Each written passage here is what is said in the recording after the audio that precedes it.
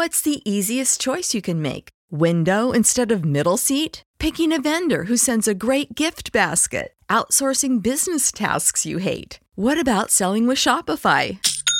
Whether you're selling a little or a lot, Shopify helps you do your thing, however you cha-ching. Shopify is the global commerce platform that helps you sell at every stage of your business. From the launch your online shop stage to the first real-life store stage, all the way to the did we just hit a million orders stage. Shopify's there to help you grow. Whether you're selling scented soap or offering outdoor outfits, Shopify helps you sell. Wherever and whatever you're selling, Shopify's got you covered. Sign up for a $1 per month trial period at shopify.com/try. Go to shopify.com/try now to grow your business, no matter what stage you're in. Shopify.com/try.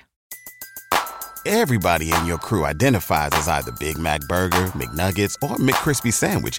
But you're the Filet-O-Fish Sandwich all day. That crispy fish, that savory tartar sauce, that melty cheese, that pillowy bun. Yeah, you get it.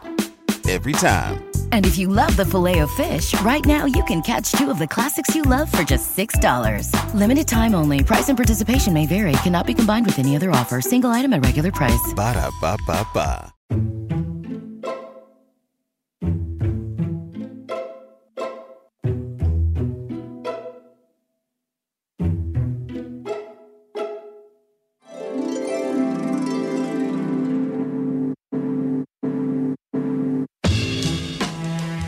With over 7 billion people in the world, we all have one thing in common. Every day, we all get dressed. Welcome to Dressed, the history of fashion, a podcast where we explore the who, what, when of why we wear. We are fashion historians and your hosts, April Callahan and Cassidy Zachary. April, I would be curious to know how many of our listeners like myself, and I'm sure you, wait every year with bated breath for New York's Metropolitan Museum of Art to announce their summer fashion exhibition. Paired with the highly anticipated Met Gala, which marks the exhibition's debut, it is guaranteed to be a blockbuster hit, and this year's exhibition is no exception. And Cass says is because if you have not already seen the show, you still have time to see Heavenly Bodies, Fashion and the Catholic Imagination, which is on view until October 8th. And Cassidy and I have both had the pleasure of seeing it together, and it is stunning. Absolutely stunning. And it's curated by Andrew Bolton, and the exhibition explores the myriad of ways that Catholicism specifically has influenced fashion over the years. And be it a quite literal interpretation or one of the more symbolic variety, this exhibition makes very clear that this is an influence that has had a far-reaching effect on fashion designers for decades. Yeah, and the many ways in which fashion has engaged with the Catholic faith is evident in more than 150 ensembles, dating from the early 20th century to today. And in an incredibly rare collaboration, the Vatican itself loaned 40 ecclesiastical pieces from the Sistine Chapel sacristy. Dating from the 18th to the early 21st centuries, these pieces, which range from jewelry to papal vestments, are feats of technical mastery and artistry, and the embroidery on some of these garments is mind-blowing. I spent at least a half an hour with my face practically pressed up to the glass looking at some of these pieces. Absolutely beautiful. And another collaboration in the exhibition is between the CI, aka the Costume Institute, and the Department of Medieval Art and the Cloisters. And April, I especially love these interdepartmental exhibitions. The museum did something similar in 2015 with China Through the Looking Glass, in which they similarly interspersed fashionable garments and accessories throughout departments of the museum, not usually specific to fashion. Yeah, agreed. And by exhibiting fashion pieces within the Byzantine and medieval art galleries at the Met Museum and also uptown in the Cloisters, Heavenly Bodies is presenting this powerful conversation between medieval religious art and the fashions that it ultimately inspired. I mean, there's a John Galliano for Dior dress in the Cloisters, which is mounted horizontally, nestled between two 12th century sarcophagi. It's incredible. Beautiful. And what about that standalone 1967 Balenciaga wedding dress? It's a showstopper. It's in prayer at the Fuente Duena apse at the cloisters. The 12th century apse, which is essentially a recess topped with the domed ceiling, was built in Spain but transported to the cloisters in the 1940s. And if our listeners have never made a trip up to the cloisters, this is an absolute must. April and I went together. It is so enchanting. Yeah, so just a little bit more about the cloisters. It's a museum in northern Manhattan, which is dedicated specifically to the art, architecture, and gardens of medieval Europe. And the museum itself was built to resemble the medieval collection that it houses, but in many instances, it is even comprised of the actual medieval era architecture that, like Cass mentioned, the Spanish apse was originally from Europe, but then it was disassembled and relocated and reassembled in New York City, comprising the cloisters. It's part of the Metropolitan Museum of Art, actually. I don't know if everybody knows that. And right now, additionally, it is full of fashion. And this is really a once-in-a-lifetime exhibition. It really is. And while the exhibition is certainly a testament to the beauty of the relationship between fashion and Catholicism, it is also a reflection of the talents of one amazing group of individuals in particular who are tasked with bringing this exhibition to life.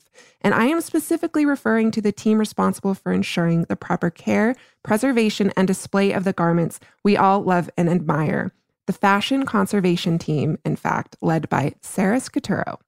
And we have the distinct pleasure of having her here with us today in part one of a two-part episode. That's right. The second bonus episode will air in just 2 days, so stay tuned. Sarah, welcome to Dress. Yes, Sarah, welcome. Thank you. I'm so pleased to have the opportunity to share a bit about fashion conservation with you today. First, I am hoping you can tell us a little bit more about your background. What was the path that led you to fashion conservation? Because it was in no way a singular pursuit, considering you're also a curator, published author, a teacher. Sure. Yeah. I think my path to becoming a fashion conservator is very much a combination of a lot of luck and hard work and a bit of hustle. I didn't even really know what art conservation was until I was in my late 20s, actually. Mm-hmm. At the time, I was living in New York, working at an educational nonprofit, and I was taking continuing ed classes in pattern making and tailoring at the Fashion Institute of Technology. And it was there that I came across the graduate program in fashion and textile studies, which is, of course, the same program that you and April went to. Yes. And the program required applicants to have art history, chemistry, and a foreign language as prerequisites. Mm-hmm. And luckily, I had all three since I've always been interested in all of those areas. And in fact, the program ended up being exactly what I had been looking for. Even at the time, I had no idea what I was looking for. In a way, I feel as if the program found me rather than the other way around. I know. I feel the exact same way about that program. It's really amazing. It was really, it just changed my life.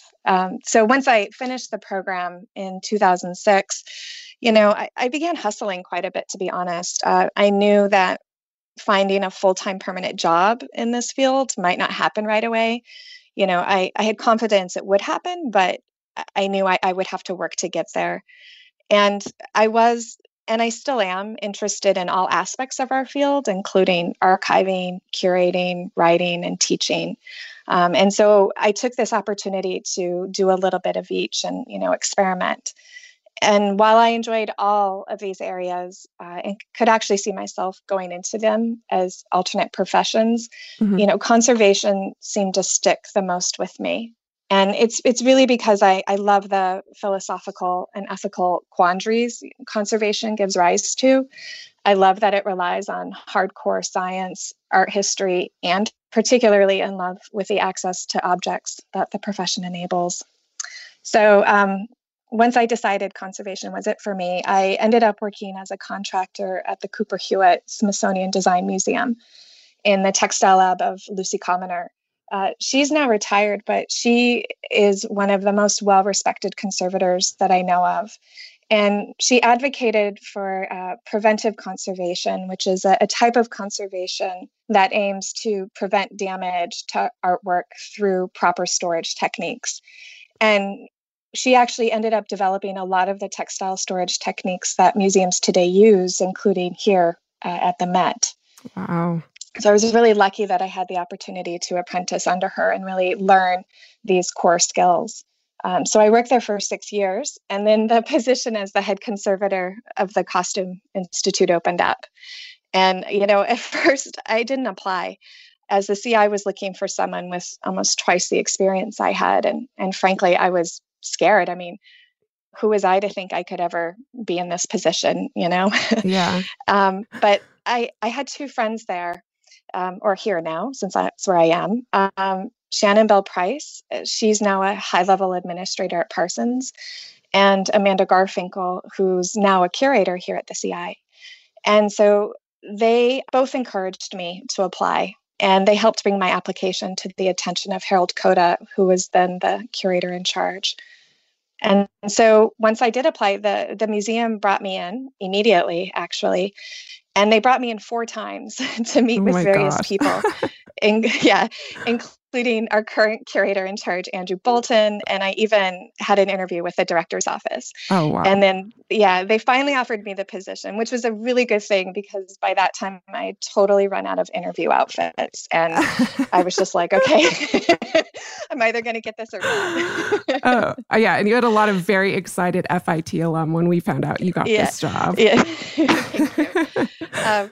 It was funny because, Harold at the time kept mentioning that he liked how supple my mind was, which might sound a bit funny. But he was talking about how I do have a foot in both the curatorial and conservation realms, and that, I feel like I can translate between them. And I hope that makes me a better collaborator when I'm working with my curatorial colleagues, because I do think it makes me more sympathetic to what they're trying to accomplish. Mm-hmm.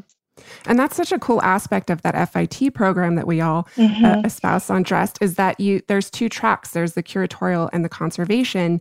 But before you kind of go off in those 2 areas, you get to explore both. And like you said, it makes you such a more well-rounded historian, curator, conservator, whatever you choose to do. So I totally agree. I think it makes you really sympathetic and a much better holistic professional in the field. It was a great program for me. Absolutely.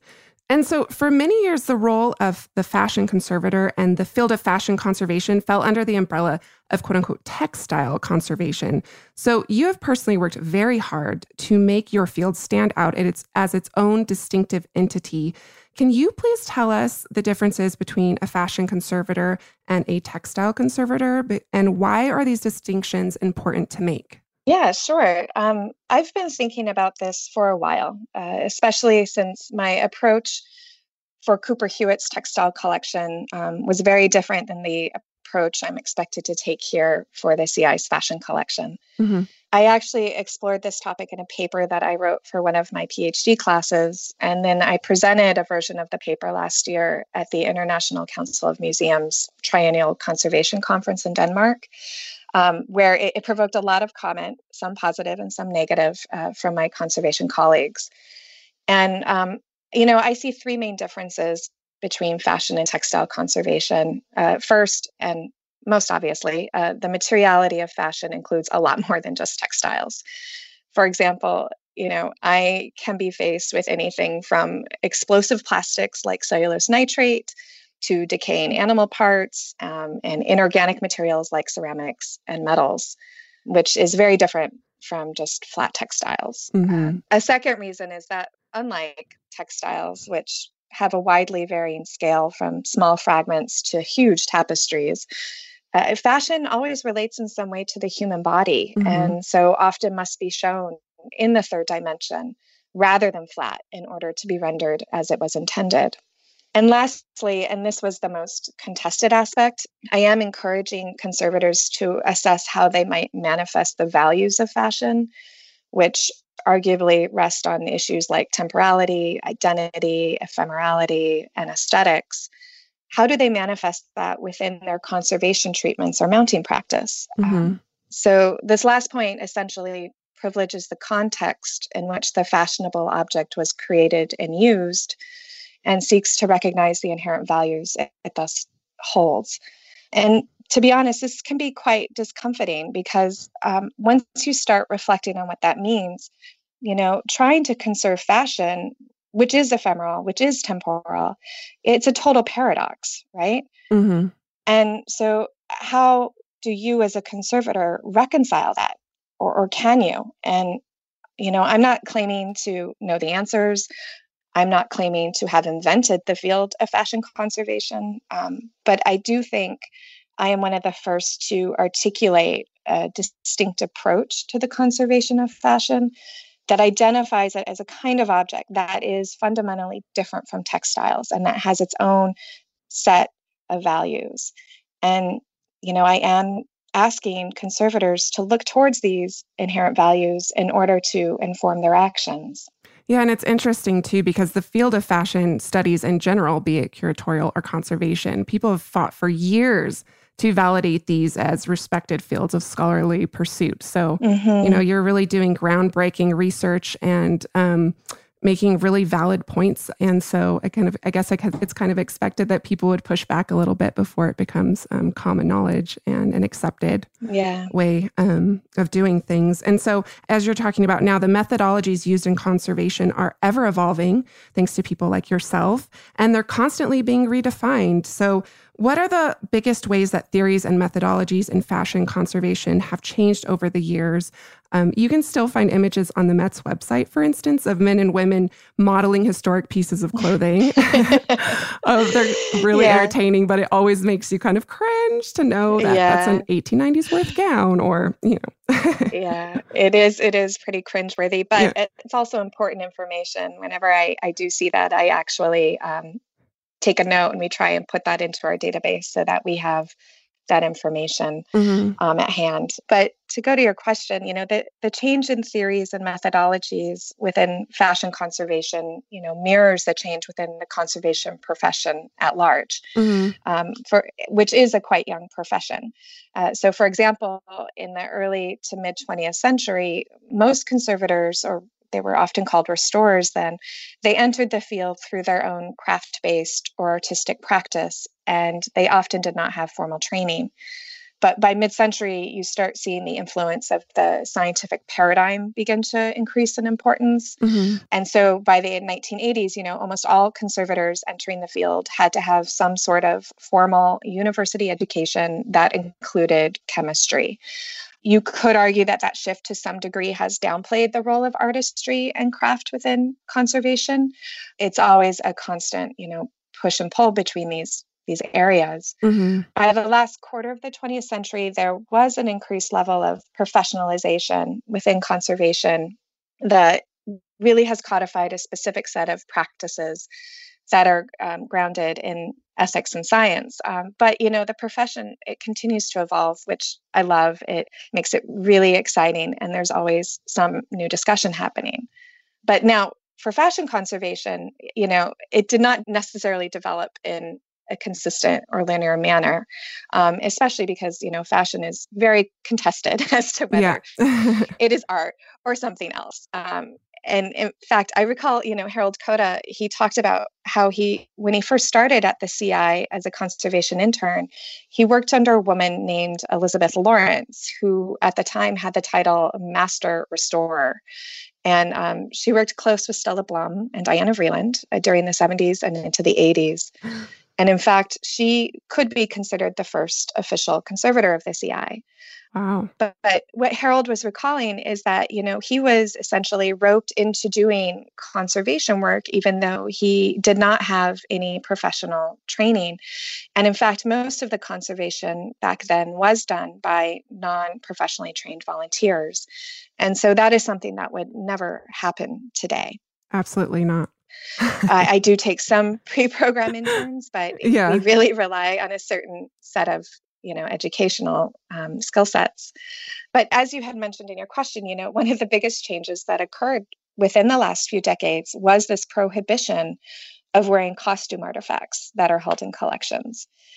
And this prohibition specifically came about in 1986 as a result of a resolution passed by the Costume Society of America, and also by a set of guidelines established by ICOM's Costume Committee. So at that time, there was this united and international effort to stop these occurrences from happening because it was recognized that it was a very damaging practice. And so I would say since then, it's definitely been taboo to even consider placing a historic garment on a living person. Mm-hmm. And I do see this change, this kind of international effort, as a key moment in which the field of fashion conservation begins to solidify as its own distinct field with its own set of acceptable and unacceptable practices. Well, fast forward to today, 2018, and we are going to be using the museum's current exhibition, Heavenly Bodies, to gain more insight into the field of fashion conservation and the multitude of factors that go into the mounting of an exhibition. As with any exhibition, the curator, in this case, Andrew Bolton, he comes up with an exhibition topic years in advance, and then he goes about selecting the pieces he would like to use. And what I always find incredibly fascinating is that these pieces can come from the Met's collection, but they can also come from all over the world, from museums, fashion houses, private collections. Mm-hmm. So once these objects are selected and the approvals are in the works or processed, it's then up to your team to begin the process of what you refer to as the rematerializing of an object. And I like to think of this and imagine you and your team bringing these pieces to life. It's such a wonderful image to have. Yeah. Because they're not stored exhibition ready. I mean, with the exception of Charles James gowns that I've seen stored, but they're flat or stored in various ways. So, and they're not always in a condition that can be displayed. So I'm hoping you can please speak to your team's vital role in the readying of these pieces for display and why it is incredibly integral to the success of any exhibition. Certainly. Well, first, our turnaround time for our exhibitions is not years like other typical museum exhibits. In fact, we have much more like months. And so we are embarking on huge projects with a timeline much more akin to fashion's fast cycle. It's incredibly fast paced. So we never have enough time as we would like or need to holistically approach the treatment for objects in our collection. Mm-hmm. However, with that said, you can break down our process of what I call rematerialization into two main areas, which are treatments and mannequin dressing. So first, for treatments, our main goal is to ensure that the objects selected for exhibition are in good and stable condition and can be safely displayed on mannequins in a manner that honors the designer's original intentions. Sounds easier than it really is. Yeah. So our very first step is to analyze an object through performing a condition report that documents all of the object's damages and imperfections. We do this so that we can understand what is happening with the object. Mm-hmm. We can anticipate what might happen to it if it is placed onto a mannequin and put on display for several months. So this is where our scientific knowledge of how materials age and perform under forces like gravity, as well as our technical understanding of fabric and garment construction come into play. Mm-hmm. So if we think, that a garment cannot be displayed safely and beautifully, then we will execute a treatment to repair any aesthetic damage or stabilize weak areas. We often must break this work into two campaigns, or kind of two cycles, Mm-hmm. since we often have to prepare the objects quickly for photography for the exhibition catalog, which usually occurs way in advance of the actual exhibition installation. So first, we carry out absolutely essential repairs to ensure that an object can be mounted safely onto a mannequin for photography.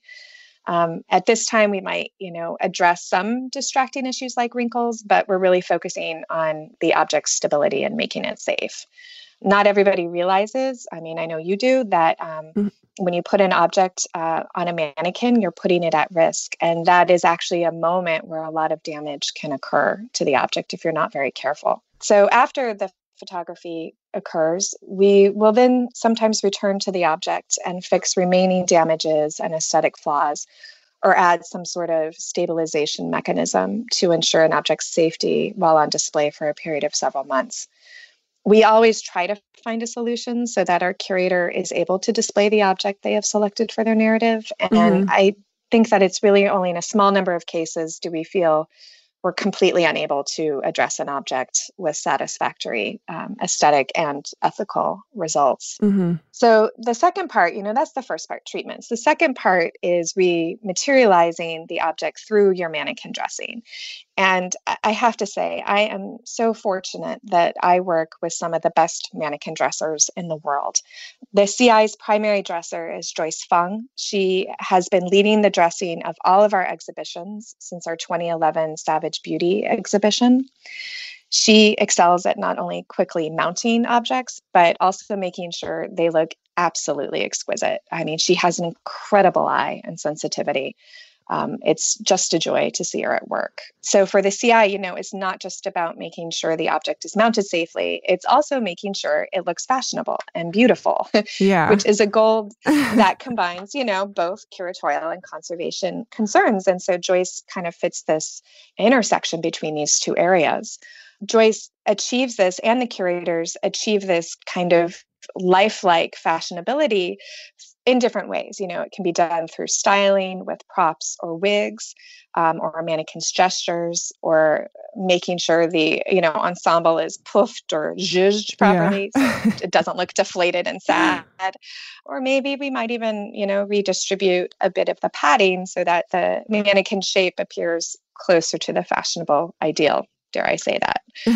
So, Joyce is our primary dresser. However, all the conservators in the department do participate in dressing, as do many of our on our collections and curatorial teams.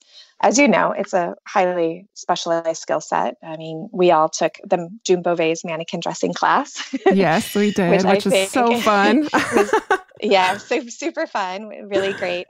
It provided a great foundation. But I do think that, being here and being able to have Joyce's expertise and gentle suggestions to guide us in the dressing has really elevated our practice. So very, very happy to work with her. And I think this conversation is just super exciting and so cool, because I don't think a lot of people are going to realize that these are jobs that you can have.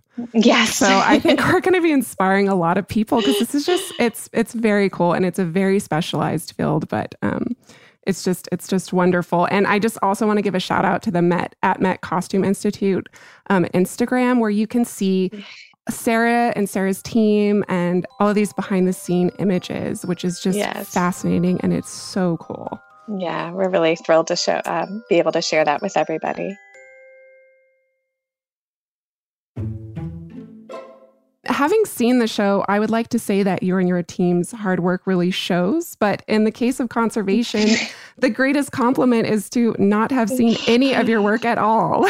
Yeah, totally. And I was so lucky that I was actually able to walk through the exhibition with you. And when we were taking the tour, you said to me, conservation is only successful if you do not notice the work. So can you speak to this goal of invisibility in your field?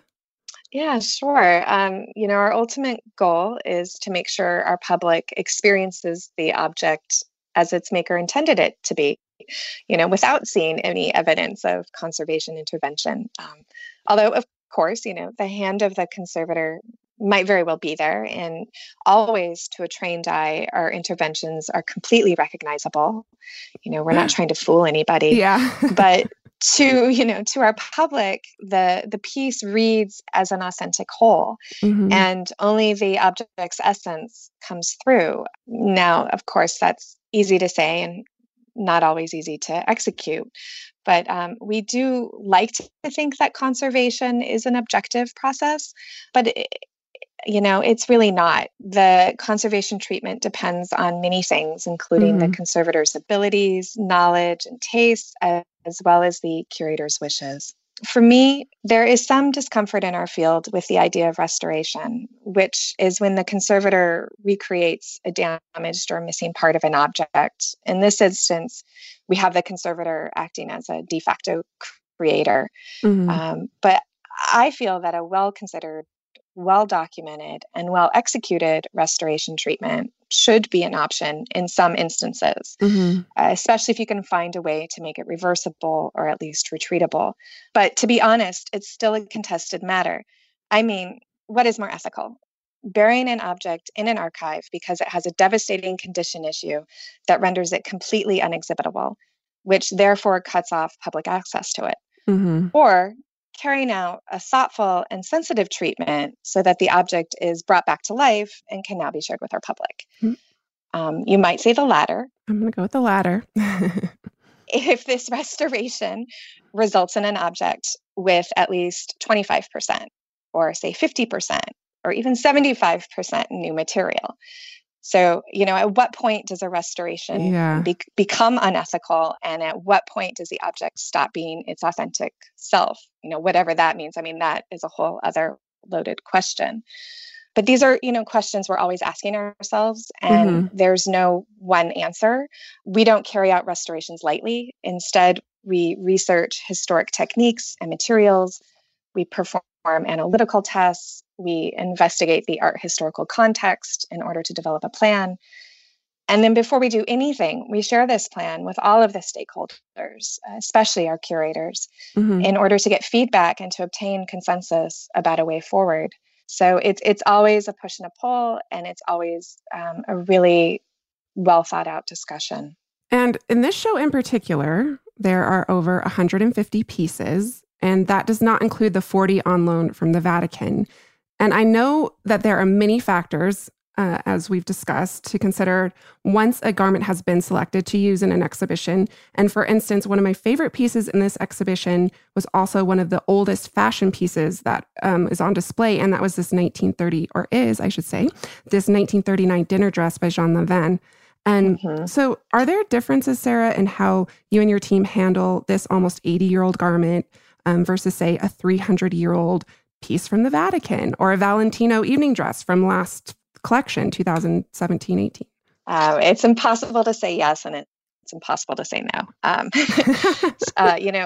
Every piece that comes in on loan receives what you might call the white glove treatment. Although, to be honest, most of us in the lab, we wear fashionable black nitrile gloves. We don't wear white gloves. But in short, we treat every incoming loan as we would an object from our own collection. So what that means is, loaned objects are carefully unpacked. They're tagged, documented, inspected, and stored in our state-of-the-art facility until they're ready to go on to display. We take photographs of everything, including how the object was packed and the condition in which it arrived. And we monitor all of the environments in which the object might be placed. Some museums and design houses send representatives who are called couriers. These couriers handle their own objects, including dressing them. So we normally don't handle them if they send a courier. However, our conservation team provides support and assistance as needed.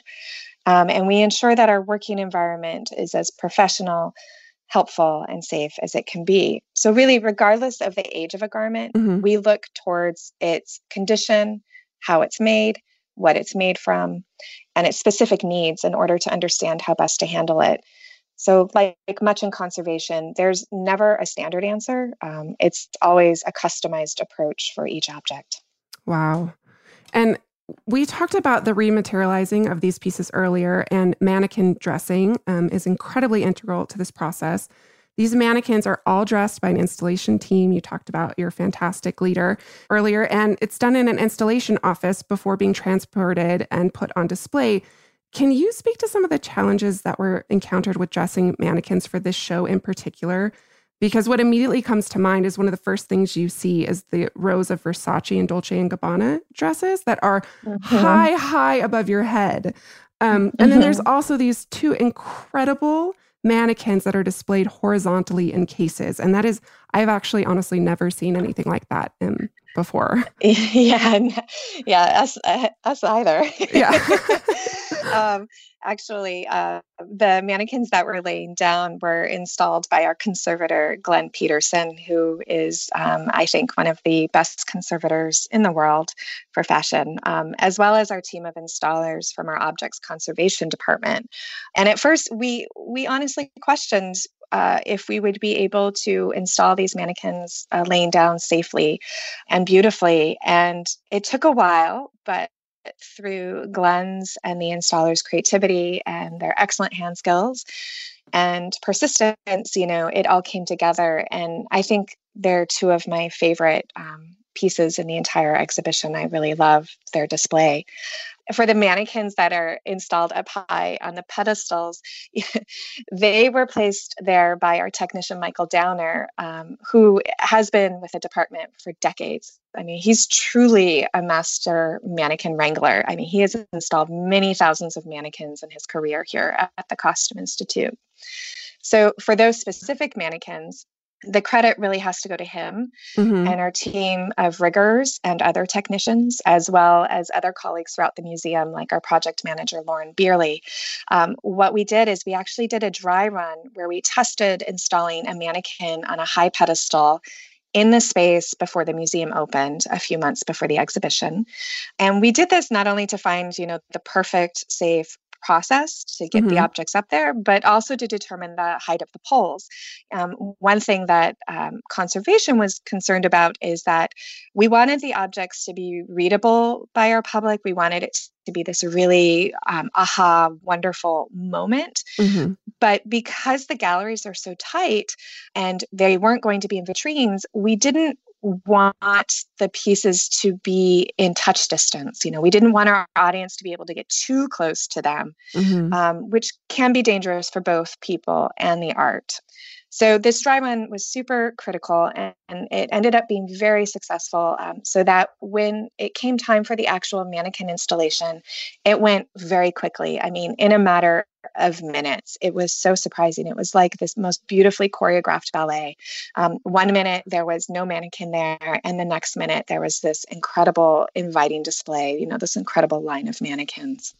Gives me chills. Yeah, it was really special. And in fact, without this huge behind the scenes team, which includes installers, mannequin dressers, technicians, collection staff, project managers, designers, registrars, production and building staff, development, administration, and of course us, the conservators. Yeah. The whole exhibition process would simply fall apart. So it's a joy to be able to work with such a wonderful and talented team here at the museum. Yeah, it's really, really cool. And like you said, all of these different jobs that I just don't think, you go to a museum exhibition and I think the average person just doesn't think about that or you're really enjoying and experiencing the work that's displayed. But I think the display of fashion more than any other field, just so much goes into getting that one garment out there. Totally. And, how that garment is dressed on a mannequin is incredibly important to the garment's protection, but also is the mannequin that it's dressed on and any material that comes into contact with that dress. For instance, those gorgeous wigs by Shai Ashwell, there's so many different styles, shapes, colors, but you and he actually had to work quite closely together. And how so? Yeah. Oh, he was so much fun to work with. My colleague, Melissa Huber, who's a curator here at the CI, she helped initiate the discussion between Shai and me about how best to protect the objects while still achieving the artistic result that he, Andrew, and Melissa wanted with the wigs. So what that meant was that for every wig Shai proposed, he had to pass the materials by me for approval. This included the kind of hair, the type of cap that the hair was woven into, and of course, all of the hair products. Now, in a normal exhibition process, samples of each of these materials would go to our Department of Scientific Research many months in advance for rigorous testing to determine whether or not the materials would be harmful when placed nearby or in contact with an object. But, we simply didn't have enough time. In fact, the idea for custom wigs was decided incredibly late in the process. So literally, as Shai was making a wig, he would send me a photograph of the products he was using. Then our research fellow, Marina Hayes, would gather a list of the ingredients in the products. We would send this list to our scientists, Eric Reitong and Catherine Stevens, who would let us know if anything was a major issue. And then I would have to use this information and make a call whether or not Shai could use these products. Meanwhile, this process is going on while he's making the wig still. So it was a case-by-case decision based upon the kinds of materials that were in the wig, whether or not the object was displayed in a vitrine, because if it's in a vitrine, the off-gassing will be held in an enclosed environment, which could exacerbate any damage, or if the wig would actually touch the object or not. So this process happened incredibly quickly, with approvals or requests for changes being communicated back to him in only a few hours. So if a wig ended up touching a garment and it did have a hair product on it that we didn't like, then we placed mylar barriers underneath the hair so that nothing is actually touching the artwork. Again, a hidden element you do not see, but so fascinating. Yeah, I mean, it's fascinating. I mean, this is definitely not an example of normal museum practice, but it is a real life scenario showing how standard conservation protocols do not always fit into the timeline of the kinds of shows we do here at the CI. Our conservation team always has to find a way to enact best practice while still remaining realistic, flexible, and responsive, and open to this idea that we are all in it together to create this amazing, blockbuster, spectacular exhibition. But with every one of these kinds of challenges, I do try to find opportunity. And so in this case, we now have the opportunity to develop a list of standard chemicals and products that are used in the styling of wigs and hair pieces. And we can have these chemicals tested by our scientists so that we have this kind of information more readily at our disposal whenever we need it next. Oh, there's so much to consider. And display materials that come into direct contact with objects, they're not even the only potentially hazardous factors that Sarah and her team must consider when dressing and displaying garments. In fact, many of these dangers are invisible to the human eye, making them that much harder to detect. So light, for instance, can irreparably harm a garment, as can temperature, moisture, any number of environmental elements. Sarah, are there different factors to consider when putting a garment on display in an exhibition versus, say, putting it into storage long term?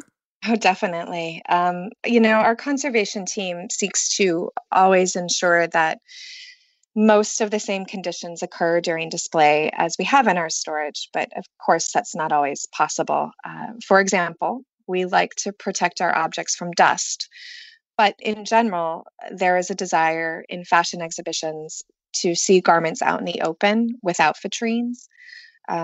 This approach creates an immediacy and a connection with the audience. And although, it's not ideal from a preservation perspective because dust can be very damaging. It contains compounds that both physically and chemically can harm fabrics.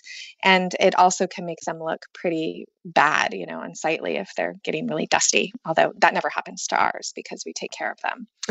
But, we also tend to have a curious public who like to touch objects. So we try to make sure objects are at least an arm's length out of reach, although that is not always possible. Do you think that people want to touch garments why do you think that is? Because to me, is it something about the fact that it's a familiar and a tactile piece that everyone can relate to that makes people want to touch it? Definitely. I think people feel a comfort with it. And I mean, clothing is incredibly tactile and soft and supple or hard and rigid. And why not? I mean, I totally get their desire to want to touch it. However, it's my job to try to avoid that from happening. Yeah. So another major difference between storage and exhibition is, of course, light exposure. We store our objects in the dark, but when on display, you, of course, need to have some sort of light on them in order to see them. The problem is that light exposure is cumulative. And what that means is that all light, regardless of the level, even low light, will do irreversible damage to the art. It's a complete myth that you can display an object and then allow it to, quote unquote, rest in darkened storage. Frankly, I don't like that term when people use it. It implies that the object can somehow take a nap and rejuvenate itself before being displayed again. And that's totally impossible. Light causes permanent, irreversible damage. However, we do understand you need light to see an object. And if an object is going to be brought out onto display, you're already risking it through the mannequin dressing process, through whatever treatments you might have done. You're already doing so much to it. Why not give it a little bit of light so that it really looks beautiful and glorious? And I think we've been able to find really beautiful solutions that both incorporate conservation concerns of having low enough light levels with the really artistic element that we want to have. And you can see this in our Heavenly Bodies exhibition, especially up at the cloisters, where we have the iconic one-seam wedding dress by Balenciaga basking in this beautiful light that's emanating from an arched window in the apse of the Fuente Dueña chapel. And the light coming through the window is actually, it's a projection, and it is too high to safely display the object. You know, it needed to be a really dramatic high light level to get this kind of arched window shape on the floor. But what we were able to do is we worked with the exhibition's designers, Diller, Scofitti, and Renfro. And because it's a projection and digitally rendered, we were able to mask out the silhouette of the garment once it was installed and displayed, and then replace that masked area with museum-appropriate lighting, which is below 5-foot candles. So nobody actually sees that we have appropriate light on the Balenciaga object, but super bright light in the kind of window shape on the floor. Wow. And we also have this effect in the medieval galleries with the priest, cardinal, and pope. That is so cool. You would never know. One of my favorite pieces on view in the exhibit are these wooden wings by the late, great Alexander McQueen. We talked about the challenges of environmental elements, but what about the challenges posed by the garments themselves? Because wood is especially susceptible to warping, but it can also get quite brittle over time. Yeah, our McQueen wings are absolutely fantastic, but they are completely scary. They were remade for the Savage Beauty exhibition in 2011, at which time the Costume Institute acquired them. Initially, we thought that the wings were made out of fresh balsa wood, which has a tendency to shrink and become embrittled quite rapidly as it ages. This would have been a major problem since the wings actually flatten out quite a lot when not mounted. So they remain in this flat shape and storage, and then have to be significantly pulled and bent into their beautiful arched shape through securing the buckles at the back of the mannequin. And we were really nervous before attempting to dress this because they had been in storage for several years, and we didn't know if they might crack or break because they had dried out too much. I had even contemplated storing the wings in a microclimate at a relative humidity of about 60%, which would have discouraged desiccation, made the wood more supple, but yet, of course, mold wouldn't have started growing. And so that could have been one solution. However, and this is something I truly love about the Met, I was able to discuss the wings with an objects conservator, Daniel Hausdorff, and he confirmed that they were actually made out of birch aircraft plywood, which is a much more forgiving material. It's actually intended to be bent and placed under strain, which was a great relief for me. So with Daniel's watchful eye and, Joyce's leadership, a team of us gathered together, and we were able to successfully and safely dress the wings. And I think, this example exemplifies not only the unorthodox materials that fashion conservators have to deal with, but the truly team approach that is required to mount the kinds of exhibitions that we do. Yeah, and I love fashion, absolutely. And you guys did an incredible job with all of these fashion pieces. But in my opinion, the star pieces on display in this exhibition are the items on loan in the Vatican. They're just exceptional in their beauty and craftsmanship. And we don't really always get an opportunity to see pieces like this up close. We will hear more about your work with these spectacular pieces, including your trip to the epicenter of the Roman Catholic Church and faith, after a brief sponsor break. Cass, as you know, we are going to be expanding our fashion history travel offerings this year. So you better bet that I'm going to be brushing up on my language skills with Rosetta Stone. With more than 25 languages offered, including Spanish, French, Italian, German, Korean, Chinese, Japanese, Dutch, Arabic, Polish, and so many more, that world out there is practically at the tip of your tongue. And that's right, Dress listeners. For more than 30 years, Rosetta Stone has been the expert in language learning. There are no English translations, so you really learn to speak, listen, and think in that language, which is incredible. You learn by immersion, and their programs are available to use on your desktop or as an app. And let's not forget that there is an amazing built-in true accent feature that gives you feedback on your pronunciation, so you learn the proper accent from the very start. For a limited time, Dress listeners, you can get Rosetta Stone's lifetime membership for 50% off by visiting rosettastone.com/today. That's 50% off unlimited access to 25 language courses for the rest of your life. Redeem your 50% off at rosettastone.com/today. Dress listeners, we often refer to ourselves on the show as dress detectives, but what if we told you that you could travel back in time and solve your own fashionable mysteries? Because you can, by joining us in playing June's Journey. And April, I can't tell you how much fun I've had playing June's Journey. It's this hidden object mystery game with a captivating detective story. It takes you back to the glamour and intrigue of the 1920s with this diverse cast of characters. And basically, each new scene takes you further into the story of a thrilling murder mystery that sets the main protagonist, June Parker, on a quest to solve the murder of her sister and uncover her family's many secrets. You will sleuth with June in the antique parlors of New York, the chic sidewalks of Paris, and you can even build your own luxury island estate where you get to decorate and plant decadent gardens. And there's also a chat and challenge feature where you can play alongside friends.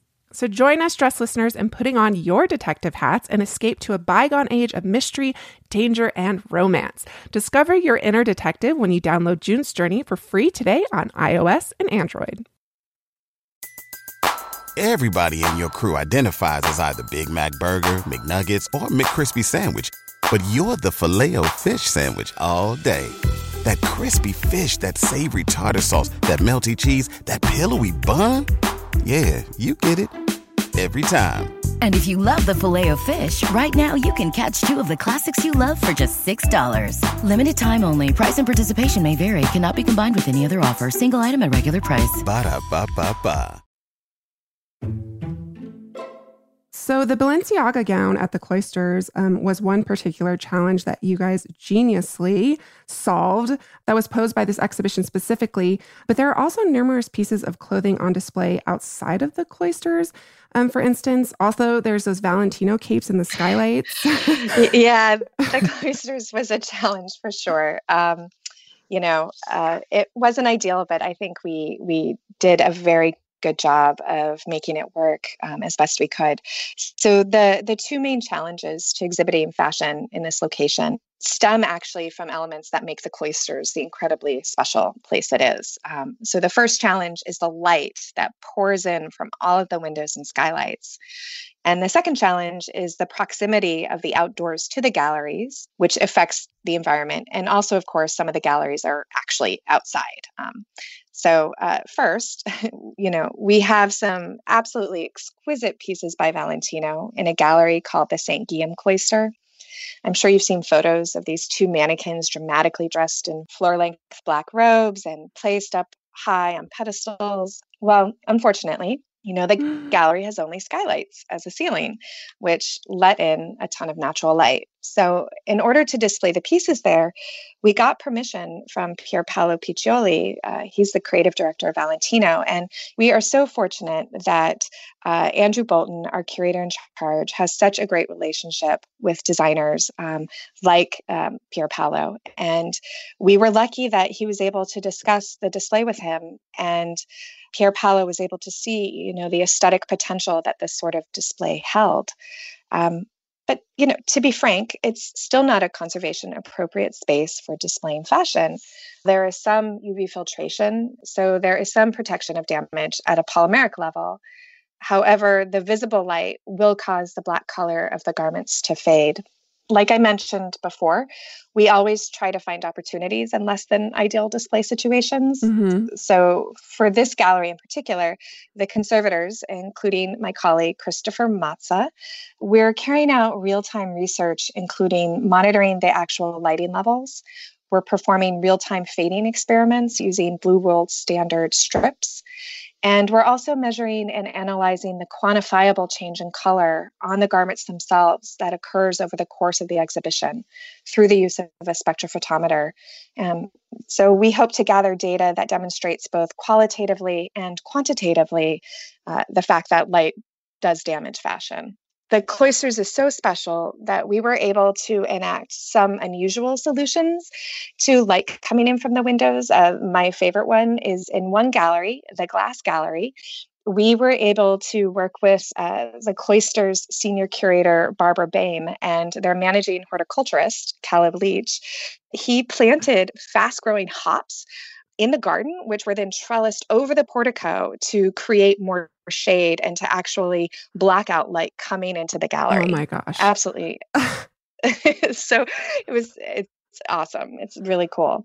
A last conservation issue is, of course, the objects that are shown in the vitrines in the outdoor areas of the cloisters. This is not usually done because of the dramatic swings in temperature and humidity that can have a damaging effect on textiles. So we worked with our scientists and an outside consultant who specializes in museum environments to come up with a solution. And I'm pleased to say we did come up with a pretty good one. We were able to create microclimates inside the cases using silica gel conditioned to 40% relative humidity. Silica gel are those little packets that you'll find in, your shoebox when you buy new shoes. Mm-hmm. That actually helps modulate rapid shifts in humidity that occurs with fluctuations in the outside temperature. Oh, interesting. Yeah, so we were able to control the humidity pretty well. But we knew we would have a harder time controlling the changes in temperature, especially since the exhibition is open during 3 seasons, spring, summer, and fall.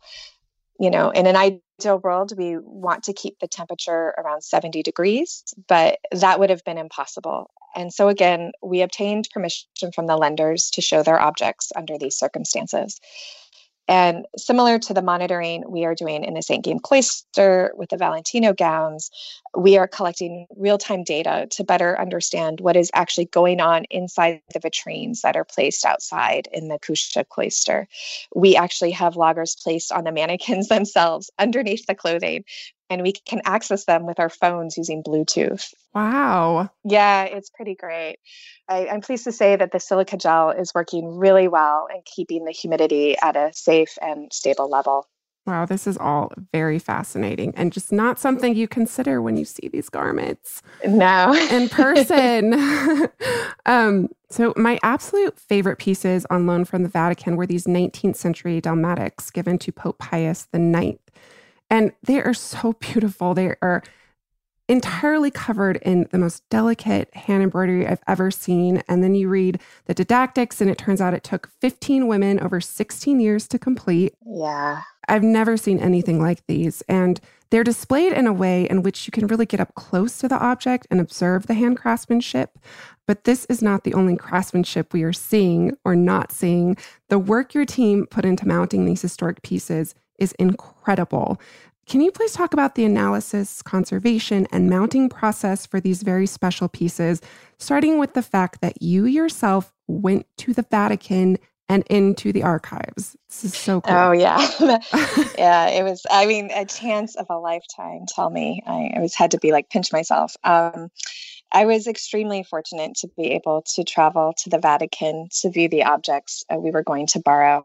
I went at the same time as Katerina Jeb. She's the photographer for the catalog. And if you haven't seen the catalog, I really encourage you to look at it. She actually was scanning the garments, holding up a scanner. And just as an aside, I did do an analysis with our scientific research department to determine that the scanner was emitting safe levels of light for Always these working. objects. But it was an amazing experience being locked into the sacristy of the Sistine Chapel. You literally have to go into the Sistine Chapel, and then you take a door off of it, and there you are with this incredible collection of objects that are still in use by the church. So this is different from the museum. This is the sacristy collection. Unfortunately, my time there was very brief. And so I had to be very focused on what I was trying to achieve. Mm-hmm. And so my goal was to first view every object, quickly assess its condition and whether or not it had to be treated before it would come to us. I measured each object to make sure that we could potentially pre-build a mount before it arrived. When it arrived at the museum, we only had a very short time to mount them. And so I knew that we could kind of preload a lot of the work if I could get the right measurements. So I viewed everything, conditioned it briefly, measured it, and then I also answered any questions that our curators might have had regarding a specific technique or material. I was in and out very quickly. I wish I could have stayed, but had work to do. And so after I returned to the lab, then our team created a plan for mounting the objects that could be executed quickly, safely, and kind of in a modular way so that the objects really appear as if they're just floating on this pole, and the mounts are completely integrated into the objects. They hopefully are invisible. And, I'm not going to give away all of our secrets, but it is safe and it is beautiful. And it was a pretty simple system that we actually ended up using. Yeah. And so there are those dalmatics, there's some beautiful copes. There are also this room that is full of tiaras on display. One of which in particular was a gift from Queen Isabel II of Spain to Pius IX in 1854. Yeah. And it was given as a sign of respect and devotion. It's composed of, a mere 19,000 precious stones, the majority of which are diamonds. And when I first saw it, I remarked that it was impressive that the lappets hanging down the back were stiff enough to hold themselves out. To which you pointed out that actually they were not holding themselves out. There is a mount constructed so meticulously, the color matches the lining so precisely that it is indistinguishable. Yes. Again, our work is only done well if you don't notice what it is that we're doing. It's right? Incredible. Yeah. The lappets are really heavily jeweled and embroidered, and we were worried about them dangling without support over the course of the exhibition because we didn't want them to tear at the connection points because of the cumulative effects of gravity. So for the tiara and miter mount specifically, we purchased fabric that matched the lining of the lappets so that we could disguise the mounts. And then we worked with our colleagues in our objects conservation department. Remember, these are the same colleagues who helped us install the mannequins flat. They specialize in mounting 3D objects of all kinds. They were responsible for mounting pretty much every object in that entire gallery, including all of the amazing rings, jewelry, pectoral clasps, everything. And so in working with them, we were able to devise this mount that we felt safely stabilized and supported the lappets while completely disappearing. And so what you see, hopefully, when you go in is just the object, not our work. Absolutely. And it's stunning. It is just an incredibly beautiful exhibition. So congratulations to you all. Thank you. Yes, congrats, Sarah, to you and your team. The show is really incredible. And so is Sarah, April. She is such a rock star in our field. Do you know that she is actually currently getting her PhD at Bard as well, studying theory and practice of fashion and design conservation?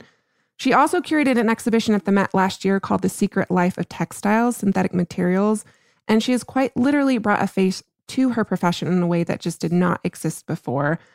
And might I just say that she herself is incredibly stylish? Is it weird that I want to be her when I grow up? I think you already are, just in a different way. And she's really wonderful also because she gives so much credit to each and every individual on her team and other people within the department. And you can see some of the work that Sarah and her team do in quite a few videos. We will provide links on our website, which is dressedpodcast.com, where you can also find links to some of her written work, as promised earlier. And do not forget, our conversation with Sarah continues on Thursday in a special bonus mini-sode where we discuss the work that was happening when I got a special opportunity to pop into the Met's Conservation Lab. Sarah has really provided us all with an eye-opening behind-the-scenes treat, and I hope, Dress listeners, that this will give you a new insight and appreciation for the team of skilled professionals behind each and every exhibition you visit, but also something new to consider next time you get dressed. Catch you on Thursday. We will post images of Sarah and her team at work on our Instagram, which is @dressed_podcast. This is also our Twitter handle. You can find us on Facebook at Dressed Podcast without the underscore. And we love hearing from you all, so please write to us at dressed@howstuffworks.com. And don't forget about our merch store, which you can find at teepublic.com/dress. That's teepublic.com/dress. Check out the new designs we just added. And as always, thank you to our producers, Holly Fry, Casey Pegram, and everyone else at How Stuff Works that makes the show possible each week.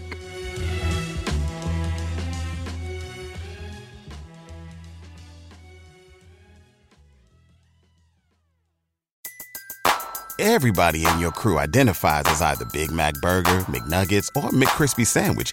But you're the Filet-O-Fish Sandwich all day. That crispy fish, that savory tartar sauce, that melty cheese, that pillowy bun. Yeah, you get it. Every time. And if you love the Filet-O-Fish, right now you can catch two of the classics you love for just $6. Limited time only. Price and participation may vary. Cannot be combined with any other offer. Single item at regular price. Ba-da-ba-ba-ba.